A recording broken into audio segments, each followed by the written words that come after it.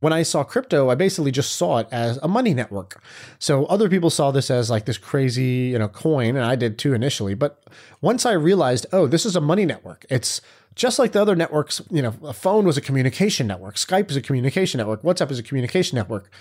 Instagram and YouTube are media networks. That's where you post media, and every bit of media makes those networks more valuable and more interesting to a larger group of people.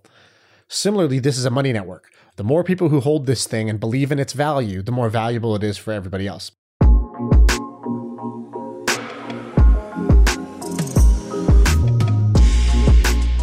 Welcome to the Unstoppable Podcast, the official podcast of Unstoppable Domains and the go-to place for everybody to learn about the latest innovations in Web3, NFTs, and the decentralized web.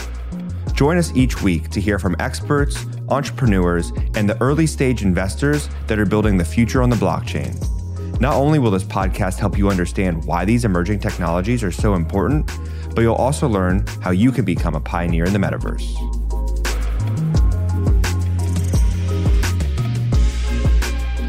GM, thank you for tuning in to another episode of the Unstoppable Podcast. My name's Josh Gordon. I'm your host. We've got a fantastic guest today. I'm excited. You may know Shaan from the My First Million podcast. You may have seen his tweets go viral on Twitter. You may be a reader of the Milk Road newsletter. I'm a fan of all three. Shaan, thanks for joining today. How you doing? I'm doing fantastic. I've been following you for a while. I appreciate your insights on just business and how to be a creator in this world. And then, I saw your metaverse tweet that went viral, several months back. So I know you've been familiar with crypto for a while, but what led to you really saying, this is it, and I want to go all in on this from an investment standpoint, but also from what you're spending your time on, writing the Milk Road newsletter? I put my money in first and my time in later, right? Because time is more valuable than money. So I started, buying whatever, I don't know, like most people kind of in my circles, which is the sort of 2014 range, and start small and just dabble. And then you get more and more conviction over time. And then at some point you realize why do I put $1 anywhere else besides this? So, basically ramped up investment over time. And recently this year decided I need to be spending more of my time there, because the way I saw it was I wasn't around for the dot-com boom. I was in college when the iPhone came out, so I missed the early part of the mobile wave. And those were really the kind of the two big waves, right? The internet wave and then the mobile wave. And that's where just being on the ground, you sort of couldn't help but have a ton of fun, meet a ton of cool people, build cool stuff, and make a bunch of money, right? And so these moments don't come around that often. And, as they mature, they get more competitive and they get more figured out, and the core stuff gets all built out by other people. And then you sort of are trying to build the stuff that's missing. And so I just thought this is the one that I'm here for. This is the wave that I think is as big as the original internet wave, the mobile wave. I think this is on par with those, is this sort of crypto wave. And I just decided that I needed to be more active in the space. And how do I put other things on hold, or, sell other businesses, quit jobs, do whatever I got to do to be able to spend more time here. So I quit my job last year, which was part of an acquisition where we got acquired, and I was it was an easy gig. I was hanging out, but I just decided anything that's not crypto related, I needed to put on the back burner. And so that's what I did. I really like how you talk about putting your time into something is the most valuable thing you can do. Now, what ways do you think are the most high impact ways you can be putting your time in right now? I think you and me are both approaching this from a content perspective, right? Are you just thinking about content and education, or do you see that as your, most high leverage activity you can be doing to start getting that time in Web3? I guess I'll give you my framework for this. So anytime there's something that you're interested in, you have multiple ways that you can participate. And so I kind of break this down into, you're outside the stadium. That's, you're not participating. Then you could be in the stadium and you could be in the crowd as a cynic. So a cynic is watching, but they got their arms folded. They're, just waiting for things to go wrong. And when everybody's cheering around them, they get grumpier and grumpier. So that's level 4 is you're a cynic. Level 3, which is getting closer, you're a fan. So you're cheering alongside, you're hoping your team wins, but you're really not contributing in any way besides, moral support. And then you could be kind of like on the sidelines, and now you're, maybe you're a coach or you're a assistant or you're a water boy or whatever it is. And you're sort of helping the people that are playing the game. This might be an investor. This might be a consultant or an agency, something like that. And then there's playing the game. And playing the game is like the players on the field. And the players on the field are the ones that actually, they're the ones who decide what the final score is going to be. And so as much as possible, I try to get as close to playing the game as I can, given the sort of resources that are admitted to me. Why? Because I think it's the most fun. I think you learn the most that way. To the victor goes the spoils, right? So the person actually playing the game is the one who benefits, right? Like the fan, they cheers, they go home, they get the good feeling that their team won, but the player actually sort of owns that win and gets the benefit of becoming, a champion. So for me, I basically was like, I want to get as close to the field as possible. And so I do some stuff that's like the coach or person on the sideline, which is I invest or I'll advise projects that I think are really interesting.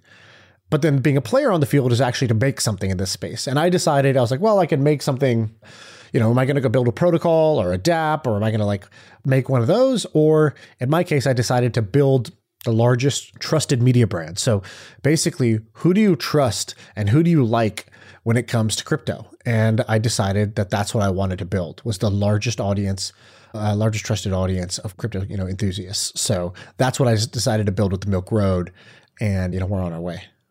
Awesome. Yeah, definitely have some questions about the Milk Road we'll get into. I've been a reader of it and have found it super insightful. I think it's just like a great blend of education meets like pertinent, timely information, meets like also some comedy and just really good finds from Twitter. So I've been appreciating that, but we'll get to that in a minute. You said you missed that internet rise, right? I think a lot of us are in that boat. Me too. And I see so many impactful technologies out there right now. I was just talking with an investor the other week about, climate tech. We've got healthcare tech. I mean, AI is still being figured out and implemented into applications across the world. But what makes crypto this technology that's bigger than a technology sector, and it makes it this whole movement that people are energized about? Because I don't see that same level of media attention getting put towards any of these other technology areas that are also world changing. Right. Yeah, I think all those areas are awesome. Good people are doing all those, and they will. The difference with crypto, and I don't think this makes it better. In some ways it makes it better, some ways it makes it worse, is those are just industries. Crypto is religion. It's really religion meets capitalism. So it's a business game you get to play, but it has the sort of tribal us against the world thing as sports and religion. And so, I think that's what makes it more fun. That's what makes it more viral. That's what makes it more emotional. That's what drives a lot of the behavior that you see, for better and for worse, right? What's a maxi, right? If I'm a Jesus maxi, I'm a Christian, right? If I'm a maxi of a Hindu god, then I'm a Hindu, right? So basically you see these religious and sort of tribal aspects in crypto. And I think that's why it just gets more attention and more play, because it has a higher emotional quotient than AI does or climate does or B2B SaaS or anything else. Yeah. Something I've been thinking about is just how interesting it is that now we can, being a kid or just a young person or really anyone on the internet, you can learn from people all over the world, whether that's YouTube channels, just your TikTok feed. Maybe it was 20 years ago, the people you could learn from were the people in your closest proximity. It was your family, your friends who you went to school with, your professors. And outside of that, where were those resources? I guess the library. And now you can go online and learn from people all over the world. But with what crypto enables is combining learning, but also investing with people all over the world. We're these really malleable communities moving around this digital world, all investing in things. And there's something similar along that education line, how the internet allowed us to learn globally. And now we can invest much more globally, and that creates community along the way. So that's a little bit of how I think on it. I have a similar mindset, which is that I've always felt that the internet vaporizes geography. So the people that I used to be able to spend time with, they were going to be people that are in my neighborhood, they're in my school, whatever. So geography dictated friendships. And once you started to have Twitter and Reddit and Facebook and Discord and all these different social networks, well, now, the fact that I am a Game of Thrones obsessed person, I'm going to find those people not in my neighborhood, but in the, r/Game of Thrones subreddit or whatever it is. Same thing with basketball. And, that's like, where do I spend a lot of time? I hang out in r/NBA. Why? Because those are people who care about the NBA a little too much, just like I do. They're people that follow certain things and like to digest certain types of content and not other types of content, right? That we have a taste profile that we share. And so the internet basically vaporized geography when it came to, communication and relationships. And now it's doing it with trust and transactions. So crypto basically does the same thing. It lets me transact with people that are unknown to me, that are in different geographies, that I don't necessarily, have to know and trust. It created a new system that sort of melted some of the geographic walls that came up with where you lived, which is the banks you had access to, the financial instruments you had access to, right? Like when I sold my company, all of a sudden, guy from Morgan Stanley reaches out, hey, we can let you borrow against your stocks at 1%. And you could just use that to, whatever, go buy a piece of real estate. It's like, man, I can borrow at 1% and then I can go make 15, 20% off this.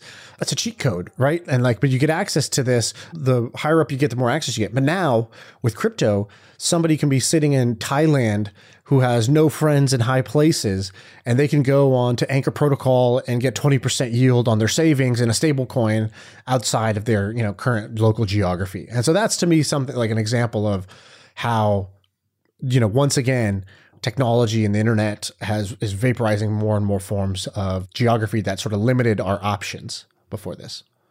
A question I get from some people in my circle is like, how does crypto support, everybody, and not just the rich people? Or, how does this not just feed into this capitalist system that benefits maybe, people that have advantages? And you listed some of them. There's cheat codes out there, right? Sometimes the more wealth you acquire, the easier it is to lend and then invest on that. But with options like Anchor Protocol, do you see that just becoming more widely accessible in terms of just this global financial system, and that the fact that Americans sometimes have a small view of, because of the freedoms we have here, and that a large part of the world might be able to benefit off these structures that are getting created? I mean, 20% off a stable coin.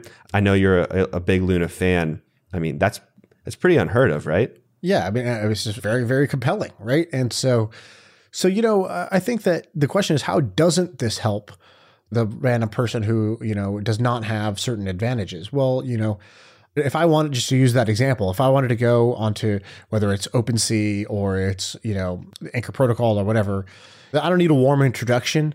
I don't need to show a business card or even I don't need a KYC for half this shit, right? So it's like, you do at one on-ramp, but after that, you're sort of good to go. And so I think that there is a large sort of equalizer in terms of geography of, your personal network of what opportunities are available to you. And so, whether you're flipping NFTs or you're investing in DeFi and trying to chase yield, or you're playing Axie Infinity and you live in the Philippines and you're one of hundreds of thousands of people that have made money for playing a game.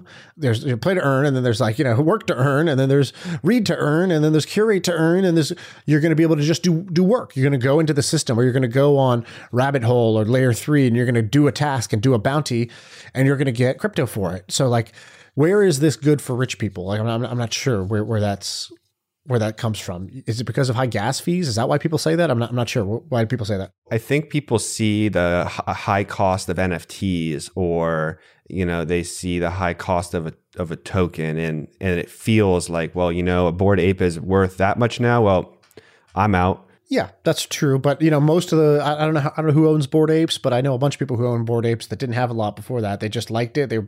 They were early tastemakers and they picked right. And so yeah, you probably can't buy a Bored Ape. I bought a Bored Ape for, I think it was like $350, and I was kind of embarrassed to tell people because I almost didn't want to tell some of my friends because they were gonna like, you spent that much on that? And I was like, yeah. Even telling my parents, my mom, she was texting me like for 2 weeks straight, sell that thing today, sell it. But yeah, I mean, I was able to sell it for a lot more than I bought it for. You bring up a good point. A lot of the people who do have some expensive NFTs bought them for very cheap. And it's kind of just the information access is almost the most important thing now. It's not the access to a bank or the access to those lending options. It's what information do you know before other people? So I think even that framing makes it sound sort of like, unfair, because it's not like there is this magical information that you get to know that other people don't get to know. It's judgment. Do you have good judgment? Do you have good taste? And if you have bad judgment and you invest, you will lose money. If you have good judgment and you invest, you will do very well. How do you develop judgment? Well, you play the game and you start to develop judgment. You learn, you read, you talk to people, you make some mistakes and you develop your judgment. And so, just like it's like saying, Amazon stock is only for the rich because it's $3,000 a share. You could have bought it when it was cheaper if you thought that, oh, wow, Amazon has a really powerful business model in a growing space and is positioned to do very well as the category leader. If you knew those three things 10 years ago, you could have bought it for, 5 or 10 times cheaper than it is today. And that was in 2010. That wasn't even, Amazon's been out for 15 years at that point. So you didn't even have to be that early. So I don't think it's secret information. I think it's judgment, and judgment gets you paid in all areas of business, including in crypto. I like that. And I'd say that also really hits on the value of what you're bringing to the space through, a media brand, helping people build that judgment through, content, education, timely information. My thought process was this. I was like, how did I even get into crypto? And then how did I get any gains from this thing, right? Where did I make all this money from? And it was very simple, which is my smart friend who I used to work with, right? This guy Furkan, he was, telling me about all this stuff. And at first I blew him off and I was like, he's telling me about the, Ethereum ICO and he's putting, a couple $1,000 into it. And I thought, you're crazy. That's a weird name. I've never heard of that. I don't understand this. And so, from there, I started to over time realize, hey, this guy might be onto something. He's really touched into something cool. He would explain to me what a DAO is. He would show me cool examples every day. He would say, hey, we've checked this out. I said, no, I've never heard of that. Where'd you find this? Oh yeah, I'm knee deep in it. So I'll just show you the cool stuff. And I used to literally schedule 1 hour a week with him, which was just called show and tell, where he would just show me cool shit. And I would just ask him questions. He would just tell me, why he thinks this is cool, what he's doing with it. He would do a demo and show me how it works. And I just thought that was the coolest shit. And that's how I did my first, ever, DeFi loan and borrow and stake. And I was like, oh, okay, I didn't even understand what these terms were, but it sent me down my path of learning. So I basically wanted to productize that. I was like, cool, lucky for me, I have a friend like him. But most people don't have a friend like them who's going to take the time and do that. And so I basically was like, let me build a newsletter that's like that friend every day that's going to just say, hey, have you checked this out? And it's going to show you 3 or 4 cool things or show you little bits of information that will make you smarter or make you laugh and show you something cool. And it'll explain why it's interesting without trying to sell you something or just shill some random product. It's just saying, hey, I think this is interesting and here's why.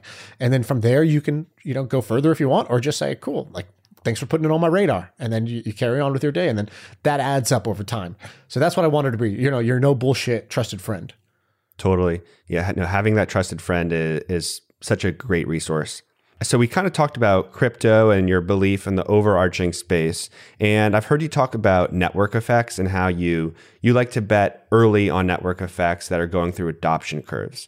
And I want to know if that extends, like if your crypto belief extends to NFTs in the metaverse and like, I guess, broader Web3, decentralized application technology, or does it really lie within more of like the token and coins? Yeah. So the network effect. So for those who aren't fully locked in on the concept, basically in business, the most valuable businesses in the world are ones that have what's called a positive flywheel or a positive reinforcement loop.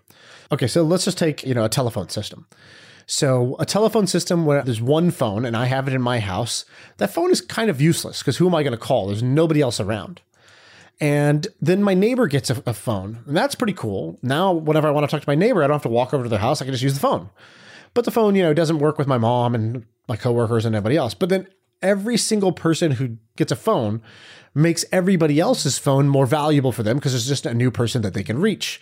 And so How does that play out? Well, that played out in services like Skype or Zoom or WhatsApp or whatever. Every single person who got the phone then made the phone more useful to everybody else, right? Every person who gets the app makes the app more useful to everybody else. And so you see this everywhere, and then there's all different types of flavors and whatnot with this. If you want to go get your PhD in network effects, go read the guys at NFX. Just Google NFX network effects. And they have a guide of the 16 types of network effects or whatever. For example, Uber is a network effect. The more drivers that come on the network, the faster the pickup times. Like you push the button, there's more likely to be a driver near you. And that brings on more riders. The more riders there are, the more utilization the drivers get, the more money they make per hour, and the lower the cost per ride. And so it's every driver that joins drives the network effect to be more valuable.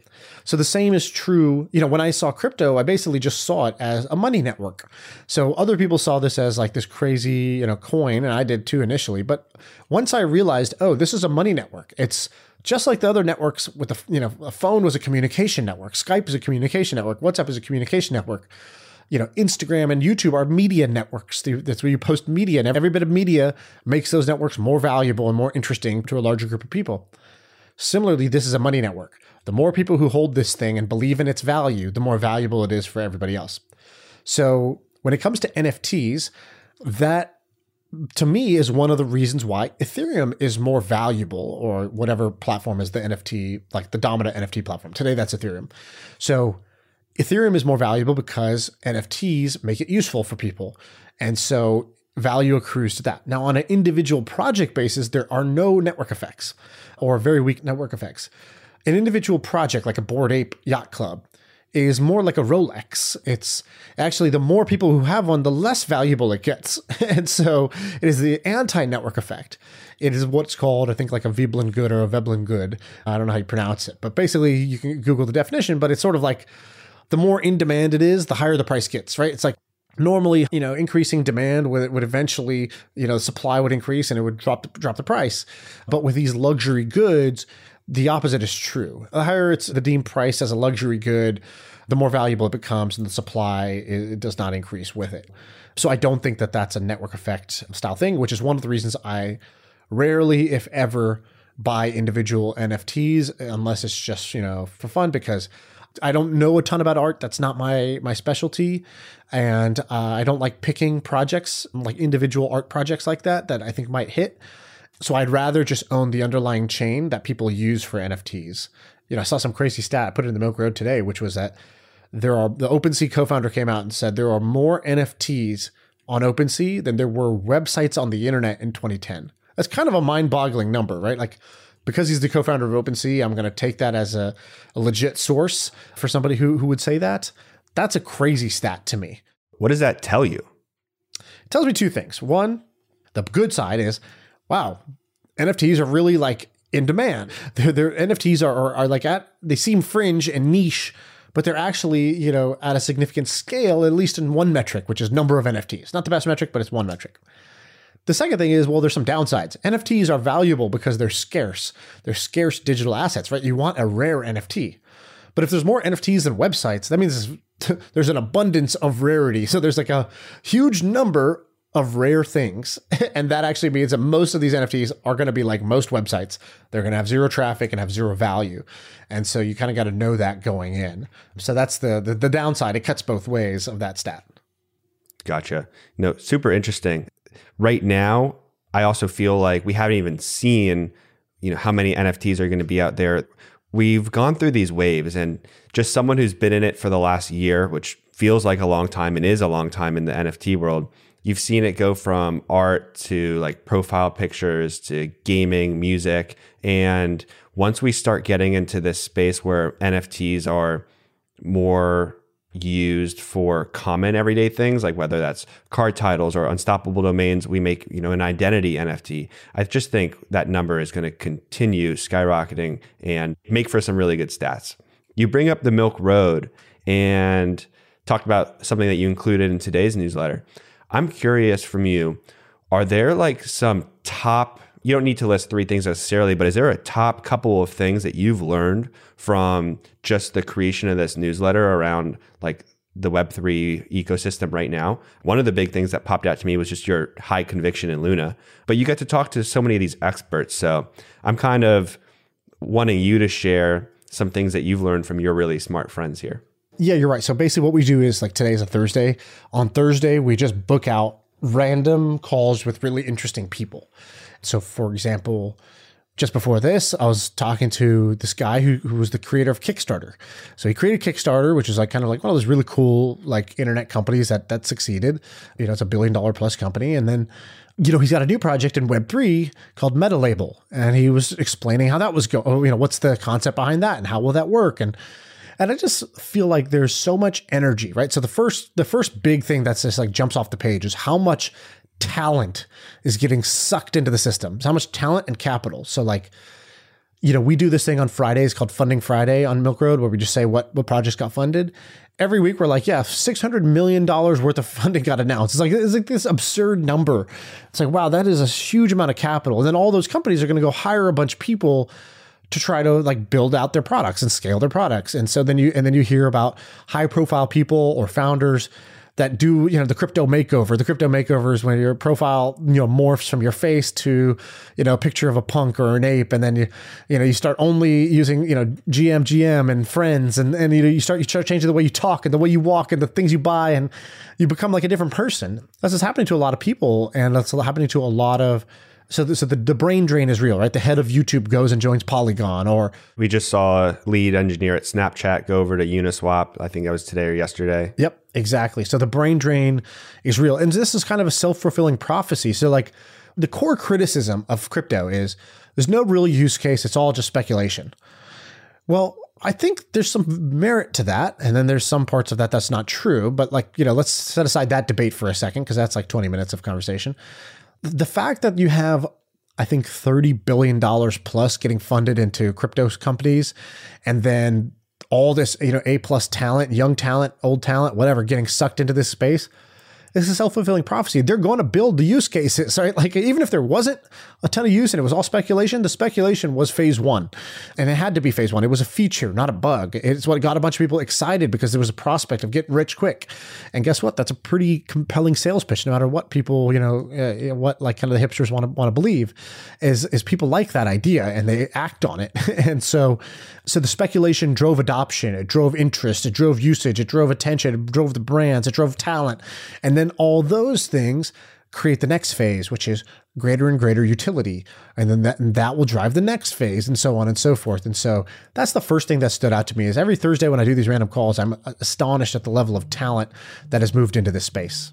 So I just joined a Web3 company in January, and it's been amazing to kind of see the inside of a company and the people that we're hiring too. And like that energy, I see it on Twitter a lot, but now that I get to see it every day in Slack and, you know, company updates. And you're talking about Unstoppable, right? Yeah, talking about Unstoppable. So who's the CMO of Unstoppable? We call him Matt M. So that guy, you know, he was the founder of 99 Designs, right? And he was the founder of, I think, Hired or something, some other like... I want to say Flippa.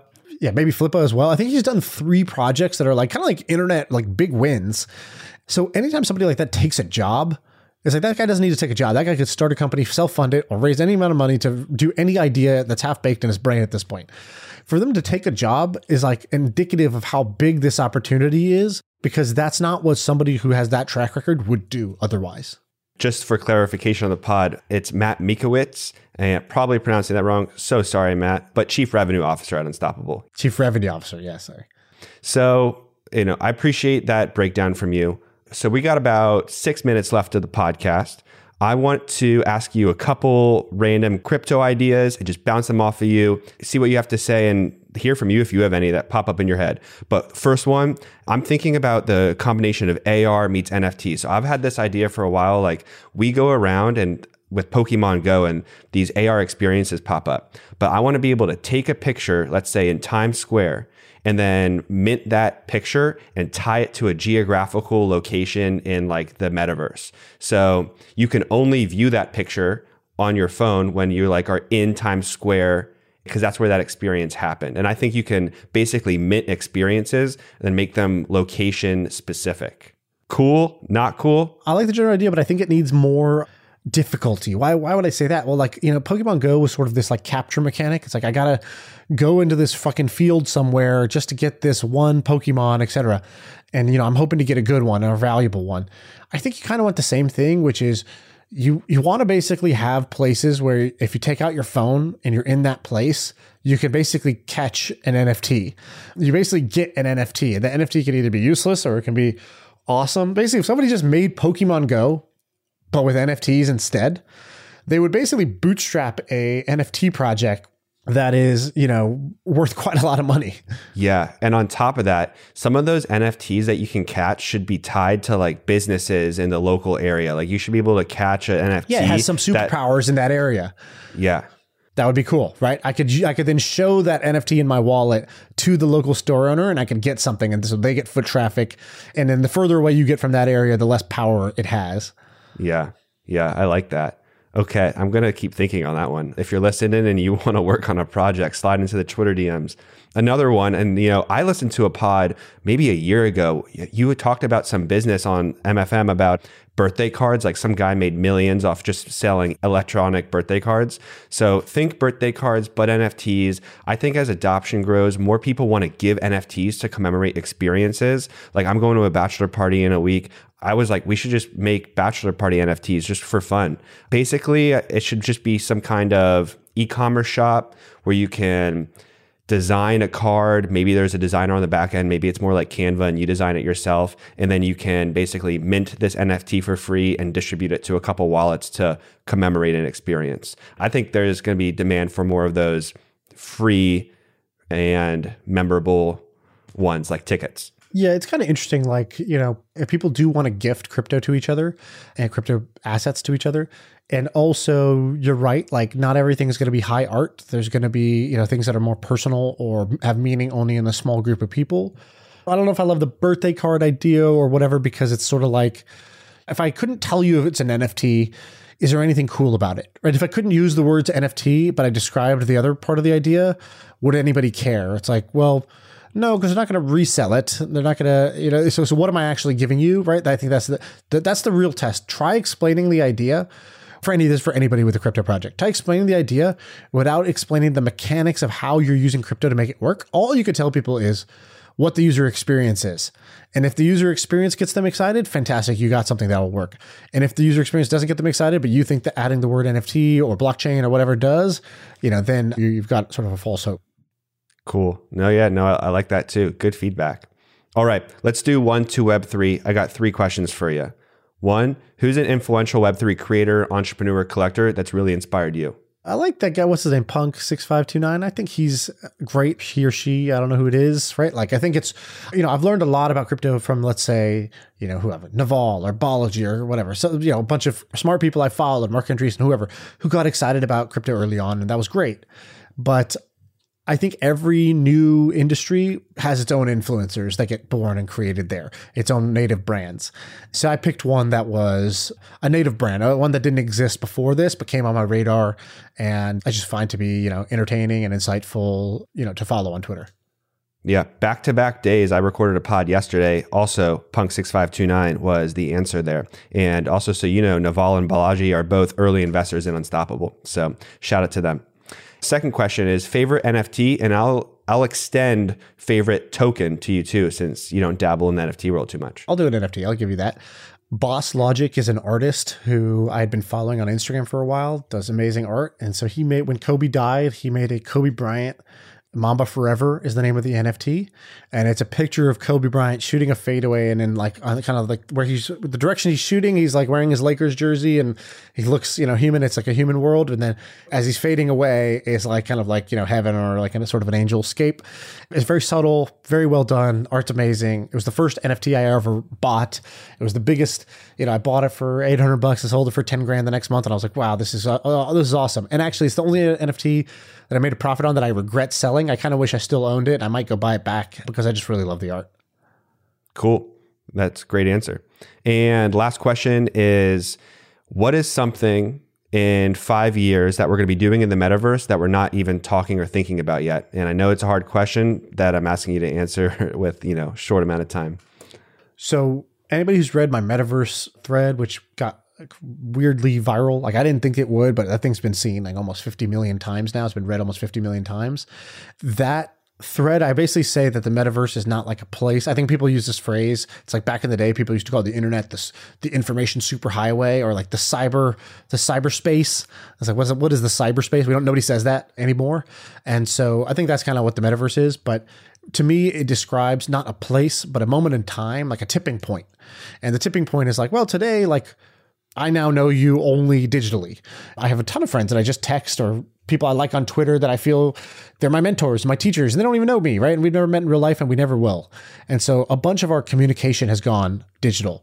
A bunch of our learning has gone digital. A bunch of our media and photos and videos and relationships have gone digital. More and more of our life is going digital, and crypto brings your assets digital. And so, before the biggest assets you owned were all offline, right? Your home, your stocks, your car, whatever most people owned, gold bars, whatever it is. And now that's shifting to where more and more of your assets will be held online, whether it's your art or your digital gold or your, instead of stocks, your tokens or whatever else.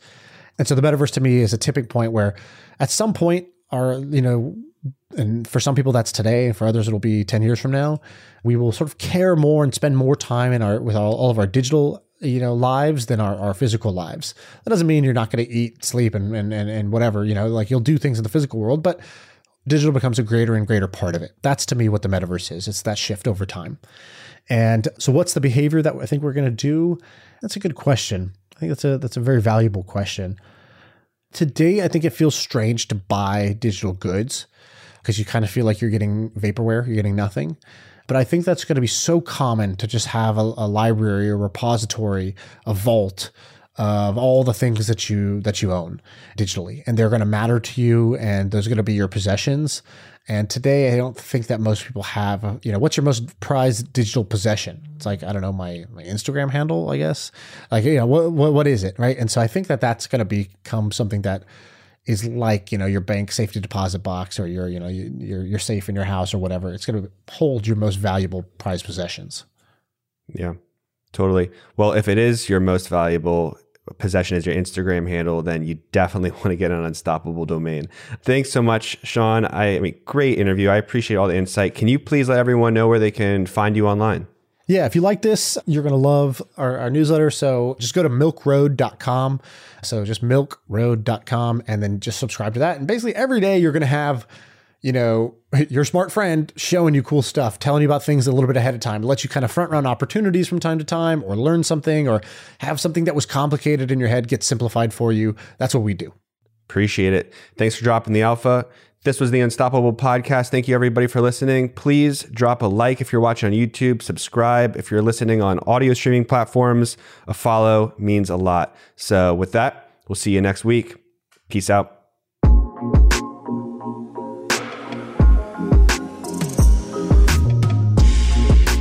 I hope you've enjoyed this episode of the Unstoppable Podcast.